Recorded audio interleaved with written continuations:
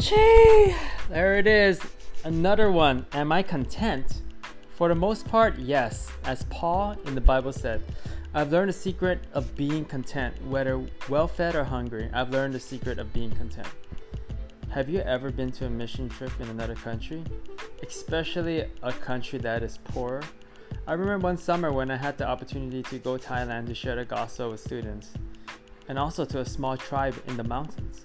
We drove for 3 hours on the mud, and even had to push it up the mountain.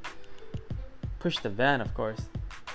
When we got to the village, the whole village came out and greeted us and spent time with us.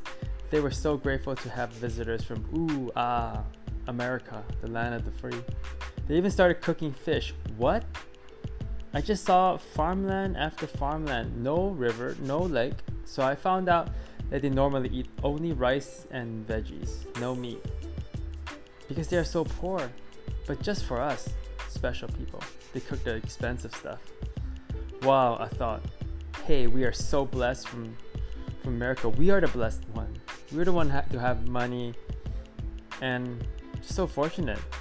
We should be blessing you Thai people, you guys who don't have anything.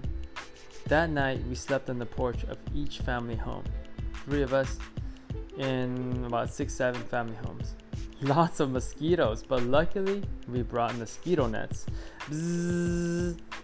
Oh yeah, blood-sucking vampires. Praise God. Something so small, yet as a luxury for them. Mosquito nets. Question for today. What is something you take for granted, like you use every day, but don't really appreciate until you don't have it? Like for me, hot water when I take a shower, or a car to use to take me places.